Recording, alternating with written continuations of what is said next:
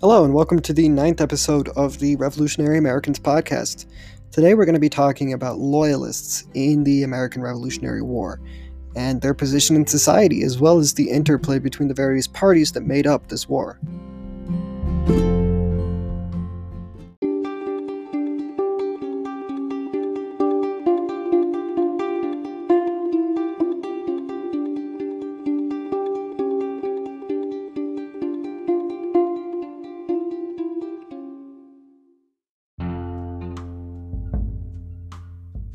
In American popular conception of the Revolutionary War, there's often this idea that it was a united front against British tyranny, that the colonists act in union, a union of states and a union of people, but this isn't really true. The actual conflict was much more akin to a civil war with four parties: patriots, loyalists, the British themselves, and those neutral and disaffected people.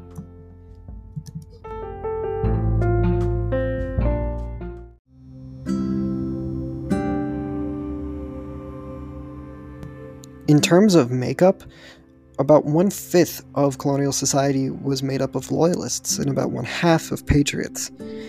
The remainder of the population was neutral, either actively opposed to both parties or unsure who to support.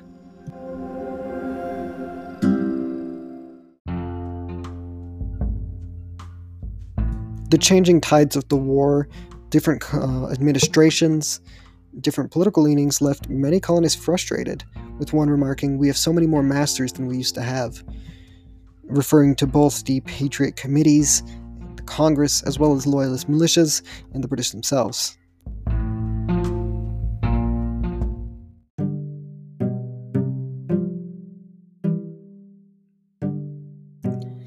Like any civil war, choosing a side was not a quick decision nor an easy one for anybody to make.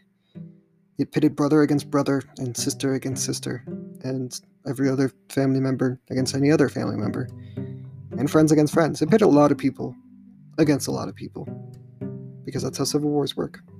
Both sides had broad and popular support, despite the conception that the loyalists were, snobs, the rich. That really isn't true. The Patriots and the Loyalists were both led by wealthy gentlemen looking to protect their economic interests and political interests, and both groups had popular support from the people. Neutral parties also had quite a lot of diversity within them. Religious and ethnic minorities like Scots, Anglicans, and Quakers thought that the Englishmen, Presbyterian, and Congregationalists might oppress them in a Republican or Democratic society, and many of them felt a variety of ways about revolution and about what form of government they should have, leading to back and forth affiliations that changed pretty often.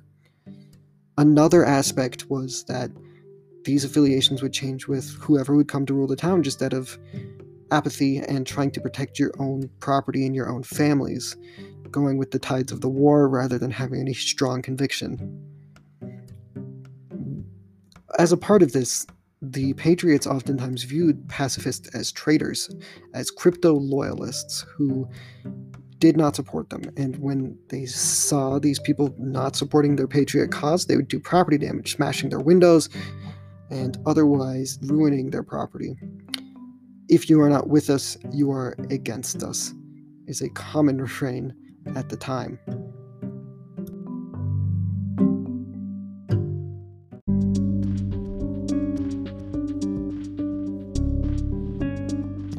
Early on in the conflict, from about 1774 to 1776, most of the printing presses and militia in colonial America were Patriot-controlled. An organized minority led the way for the revolution, as is often common. Another common refrain among the Patriots was "join or die," a strong message that they fully intended to carry out. Intense social pressure, ostracism, and boycotts would come to those who dissented from this Patriot cause. Tarring and feathering was also relatively common, and actual terrorism as well, destruction of property and threatening of lives, were all common. Where they could, loyalists would even be treated as if they were criminal just for being loyalists. Fines, imprisonment, and confiscation of property were all common for not supporting the Patriot cause and not supporting Patriot money. Waverers were pushed by this to join the Loyalist cause in armed bands and resistances. This led to a conception among several Patriot leaders that, to quote, 2/3 of the people are Tories in spirit, if not in action. Many went along with the acts of the committees and of Congress, not because they were ardent supporters of the Patriot cause, but because it was the path of least resistance and the way to support their family and protect their property the best. There was a stick and a carrot here. There was punishment for those who did not join, and reward for those who did. In most cases, Loyalists would keep a rather low profile, however some of them would not. For instance, there was Francis Nash, a shoemaker, who said "Hurrah for King George" and was open about his Loyalist disposition. Patriot militiamen threw him into a river, beat him up, and threatened to kill him, and it wasn't until they threatened to shoot him that he actually stopped and ran.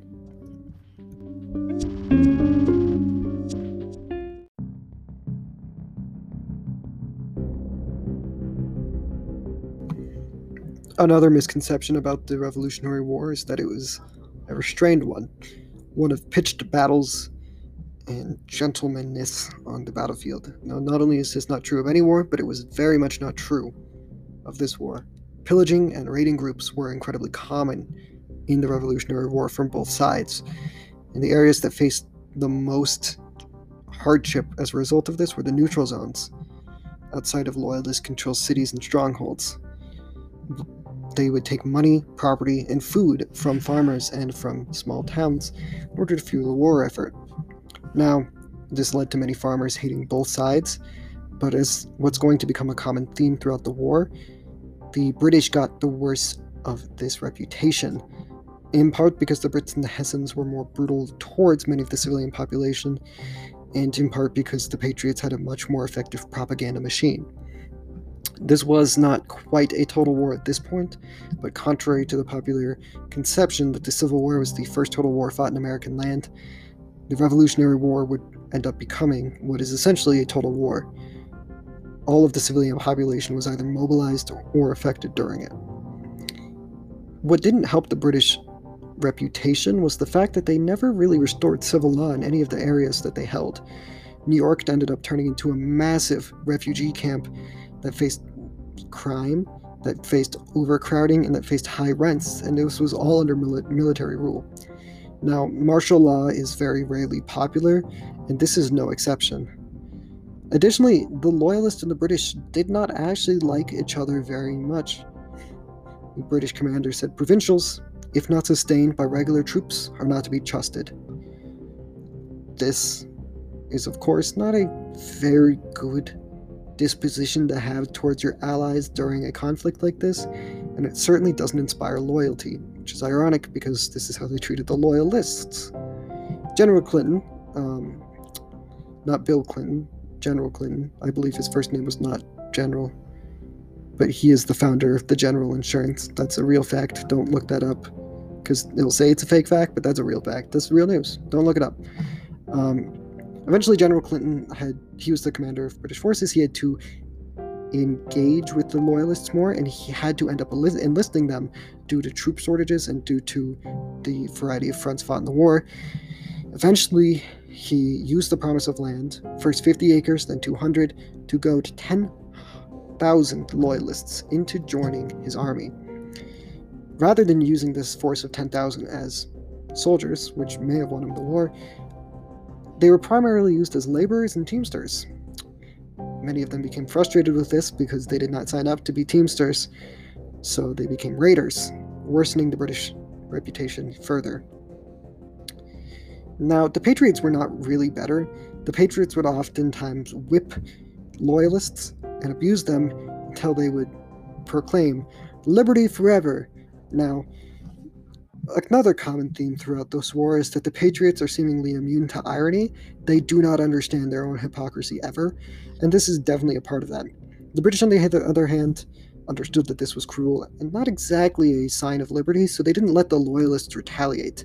This caused discontent, and the Loyalists retaliated anyway, forming their own bands to do so, including the Associated Loyalists, run by Benjamin Franklin's son. Now, after the death of a Patriot commander, the Associated Loyalists were eventually disbanded because General Clinton decided that he didn't really want them to exist anymore. He didn't want them to exist in the first place. They were a challenge to his authority, and they didn't endear the the colonial population to him like he wanted. So they were disbanded. But this didn't really stop brutality or retaliations against the Patriots. It just lessens them and makes them less common.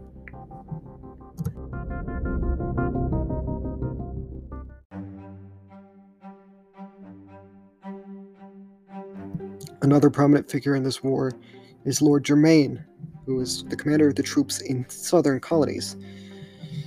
Lord Germain had this really cool plan to goad Patriot slaves, or the slaves of Patriots rather, because it's not exactly the same as them being Patriots and Indians, into being allies and soldiers, to be used as an asset for the British against the Patriots. However, while he intended this to threaten Patriots, what this ended up doing is threatening all white people. And the reason for this is because white people in the South, especially the powerful white people, were incredibly racist. This is pretty obvious. The Loyalists and Patriots alike, who, of course, as natural lovers of liberty and equality and equity, hated this because they're racist and actually hypocrites. Blacks ended up mostly still treated as slaves, although a few of them were treated as allies. And many slaves didn't leave Patriots because they feared execution if the Patriots took control of land or captured them as prisoners. Many of them exploited the situation for better conditions to cultivate their own gardens, but most of them did not leave. Now, Georgia and South Carolina were two very wealthy colonies. They produced a lot of cash crops, like rice and indigo, for the British. So this is where they focused their efforts first. And white people began to be angry that any slaves left their masters. So this whole snafu in the South ended up being an ineffectual half measure, because as it turns out, plantation owners were more happy to have their slaves be owned by other white people who they were at war with than to have any attempt at freedom. And I assume they just hated the Indians. I mean, that's kind of how they treated them in general. However, eventually, the war effort in Georgia was redoubled by the British, and Georgia became solidly under British control. Here's a quote: "I have got the country in arms against the Congress." So yeah, Lord Germain wasn't exactly successful in his plot to stoke racial fears among half the population, but not the other half, and just expect them to, not be scared. I don't know. It doesn't really make sense. It's not like they're different people, but yeah. And again, as is often, for some reason, the British were affected by this way more than the Patriots, because the Patriots ended up doing something very similar. They tried to build up black regiments. Now, John Laurens was the guy who spearheaded this. His father was a slave trader, so it seems a little bit hypocritical, perhaps, but, he was educated in Europe. He wasn't as terrible as everybody else here. So yeah, he pushed to raise up black regiments to fight against the British. Eventually, blacks came up as 1/10 of the Continental Army overall. John Laurens was very impressed by their ability to fight the Hessians, which is, that's useful, I guess, fighting mercenaries. He was still pretty paternalist towards slaves. I'm not going to pretend like he was some egalitarian, but he was a believer in their capacity for development, to be similar as white people. He thought that slavery is what kept them down, and that's pretty fair, not allowing a portion of the population to ever be allowed to have education does indeed deprive them of education. That really does track. However, oftentimes Southerners were not fond of this. South Carolina's legislators refused to accept this plan. They did not want black soldiers. They were not keen on the idea of arming any black people because they were afraid of slave revolts, because the slave population was roughly similar to the white population in colonies in the South at this time. Virginia also ended up not being a fan of this later, although they were eventually forced by circumstances to allow 500 black soldiers to rise up. This still didn't fill Virginia's contribution to the revolutionary militias, by the way. They still did not give as many troops as they were supposed to, but what can you do? James Madison was heavily in support of this kind of enlistment to freedom pipeline. But nobody really agreed with James Madison in Virginia, because they all thought that it would end in like a slave revolt or the death of white society or slavery. Interestingly enough, Madison apparently also didn't agree with this because he actually never freed his slaves. Another stunning show of their ardent support for liberty and equality.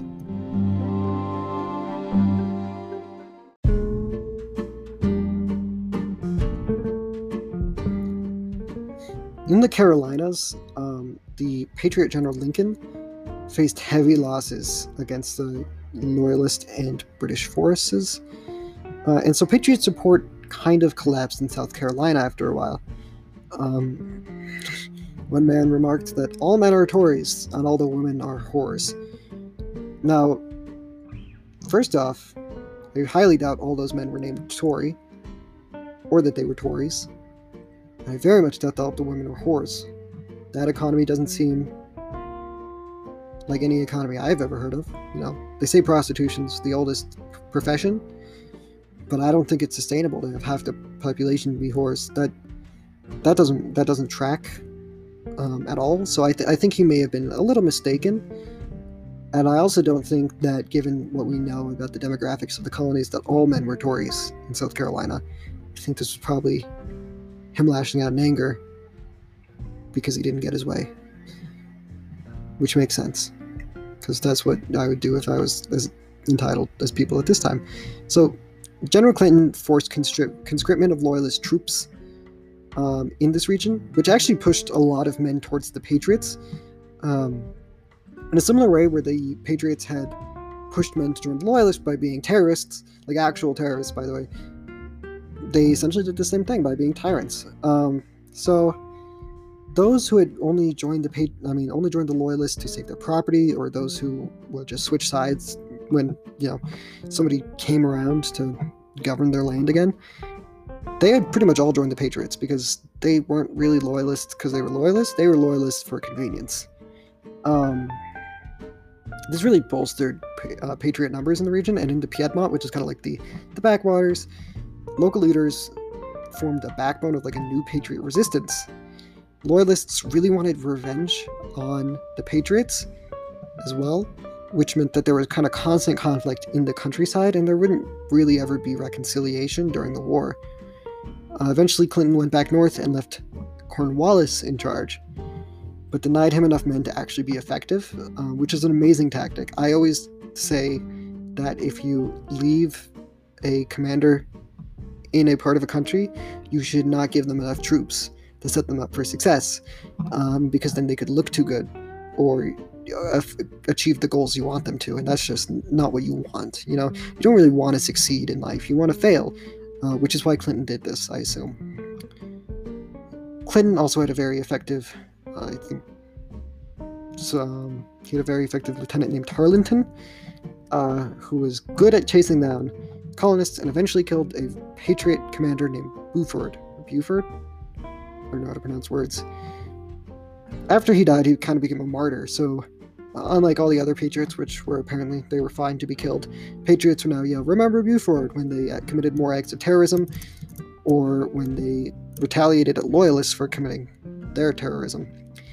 Cornwallis was an interesting man because he was really against guerrilla warfare, and he hated the fact that it existed in the backcountry. His attempts to bring war back to normalcy, to have like pitched battles, his primary thing, was kind of a weakness. It didn't really work, because it turns out you can't just like make your opponents fight the way you want them to if they don't want to, because they have guns and they'll fight the way they want to, and they'll fight in the way they want to. So yeah, I don't know. Probably should have given them more troops too, Clinton. I don't know, it kind of seems like your fault. Yeah, I think Clinton did that because he wanted out of the war game. He wanted to found the general insurance. I think that was the reason, General Clinton. Anyway, so Cornwallis fortified his troops on a mountain called King Mountain, and the Patriots charged and attacked it. Despite their inferior forces, the Loyalists lost hard. It was a bloodbath for the Loyalists. Not only did they kill more men and take the mountain, but they also killed like many of the survivors, and the Brits weren't really able to retaliate, which made the Brits look really weak. As a result, they threatened to retaliate and they didn't carry through. And as a result, if you keep making empty threats, people are going to think you're trying to get out of the war to join your superior's insurance company. That's what I think happened. I think that's the true. I think that's like a real piece of history we're all missing. That the general insurance, car insurance, internet car insurance was like the real game behind the Revolutionary War.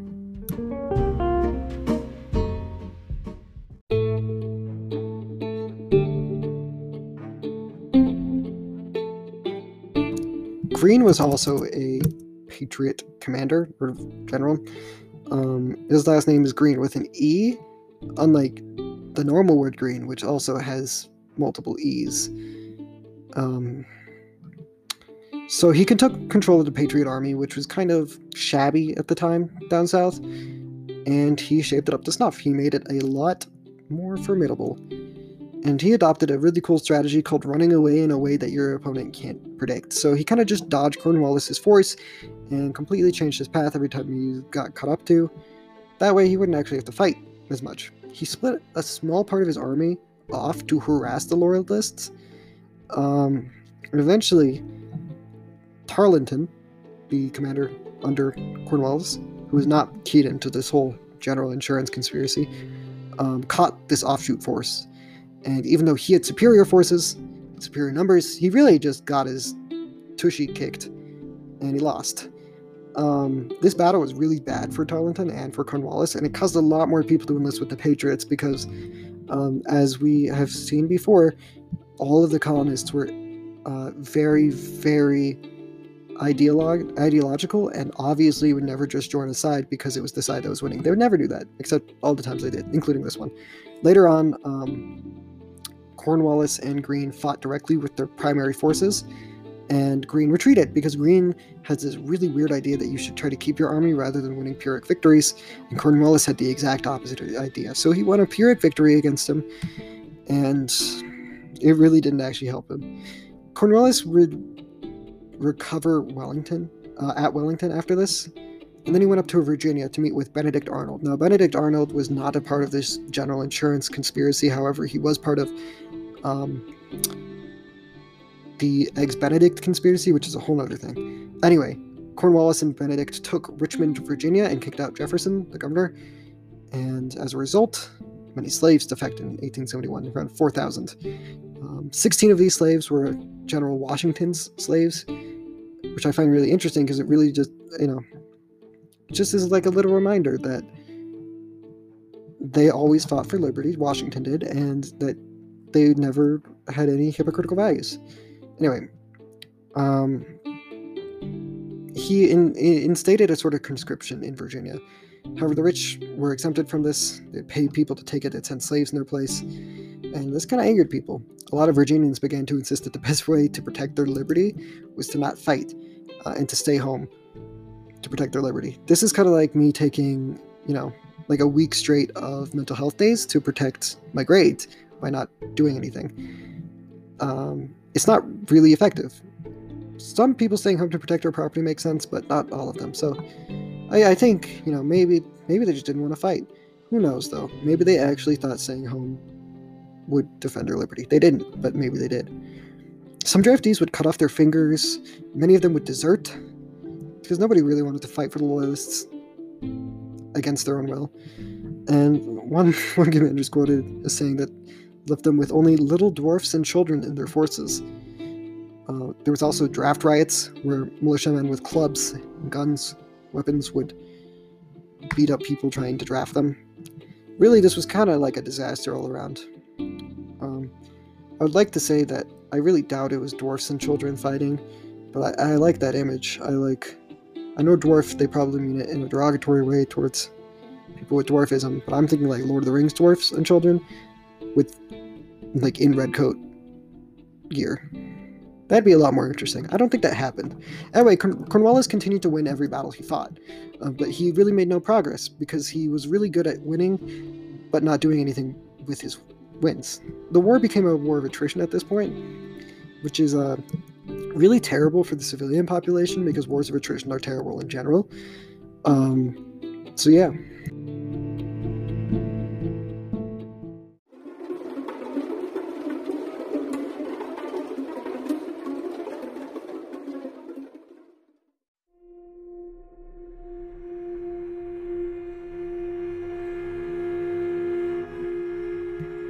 Now, in the south, again, Cornwallis gave a commander named Rawdon, 8,000 troops to fight General Greene. Now, Rawdon has a evil twin brother named Cooked Don, and you shouldn't believe that because I just made it up. Anyway, Greene and Rawdon continued to fight in the south in like formal battles, but this left a lot of Patriot partisans to attack British posts just all around the south and capture them. They captured all but 3, and sometimes those that weren't captured, like Post 96, ended up abandoned anyway, just because they weren't worth it to keep defending that far deep into Patriot territory. Later on, Greene fought Rawdon at Eutaw Creek, Oitaw Creek, EUTAW Creek, European Union Taw Creek, sorry. And he won, and Rawdon had to retreat to Charlestown. However, this was kind of a Pyrrhic victory. Greene's troops drank a lot of rum. It was not a good position for them to be in, because it turns out when you're not sober and you don't act like it. So they had to retreat as well, and so neither of them were at Oitaw Creek anymore, Utah.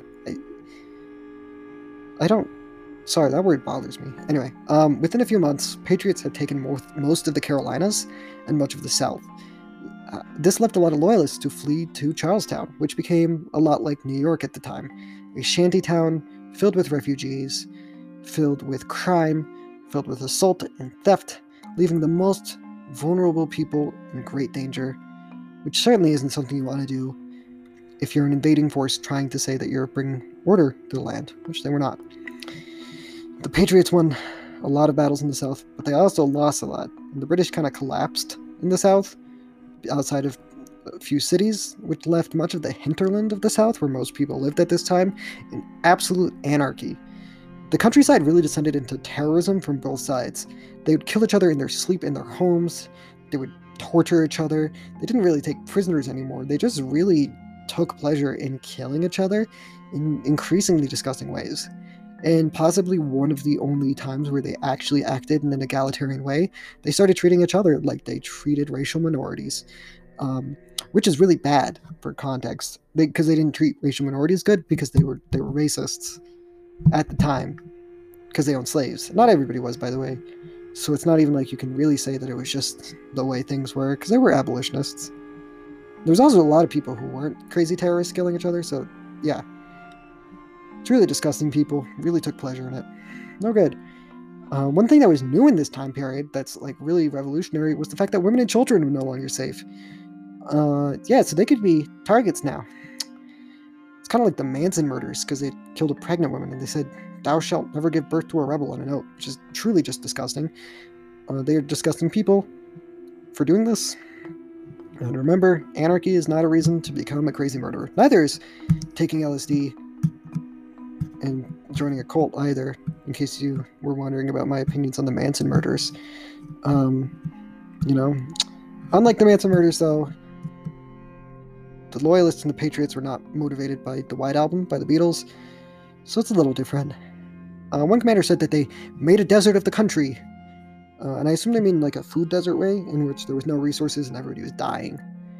As per usual, the British lost a lot more support by enabling Bannock Kings than the Patriots did, and they lost a lot more support in general, because whenever they did the same thing as the Patriots, or whenever the Patriots did the same thing as them, it ended up bad for the British.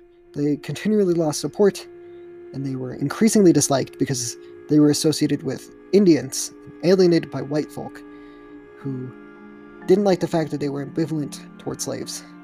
Now, of course, this is because they were racists. Like always. So yeah.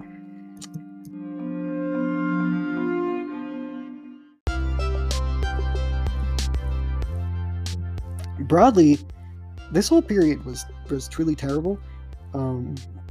We are very lucky we don't live in a civil war right now, or hopefully ever, because civil wars are bad. There's kind of this repetition of this cycle of invasion, exposure, and suppression when the British would come into a place, or the Patriots would come into a place. that just kind of made everybody want to keep their heads low and not do anything, because they would be killed by the other side if they did. This led to kind of a wariness against the war. Nobody really wanted to fight anymore. I mean, the Patriots and Loyalists did, but the common people, the neutral people didn't really. However, just like everything else, this affected the Loyalist support way more, presumably because they're outside invaders, and presumably because General Clinton wanted to start his insurance company. Clearly, that's don't look that up, because it's true. You don't need to look it up. Anyway, because they were an invading force, they lost support, and because they slowly drained their support even when they won battles, the British would eventually become doomed to lose. You can't win a war without the support of the population unless you're willing to wipe out the population.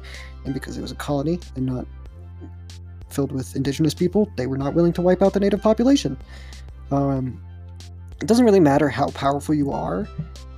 You can't long-term control a place without absolute brutality or exterminating the population if they don't want it to. And the British didn't want to do that because they were not as bad as they could have been, I guess. And the Patriots didn't want to do that because it was their home that they'd taken from other people before. So yeah, really, Patriot victory became inevitable as a result. And as a result of the Patriots being a lot better at propaganda, the British were never going to win back all the neutral parties, because the Patriots controlled the printing press, and everybody seemed to hate everything that both sides did, but hated the Loyalists more. Which is really surprising to me, because if I were a neutral party, I would probably flee to Quebec, because I just didn't want it. I wouldn't want to deal with it, or I'd flee anywhere else, honestly. So here's a question: what would you do in this situation? Which terrorist organization would you join? I would join none of them, I believe, hopefully. Also, if you wouldn't join a terrorist organization, would you enlist on either side in the legitimate militaries that weren't as bad as the banditry and raiders and cruel mobs? What do you think was the turning point for support in this period? What do you think was the point of no return, where the British couldn't win anymore, just couldn't win? What do you think about General Clinton's scheme to found an online car insurance company? What do you think about Eggs Benedict as a food? All of these questions are very important. We could discuss them, but we should only discuss the ones that are actual questions and not the joke ones, because I don't know. I'm ranting. I really don't know how to end things, so I'm just gonna keep talking until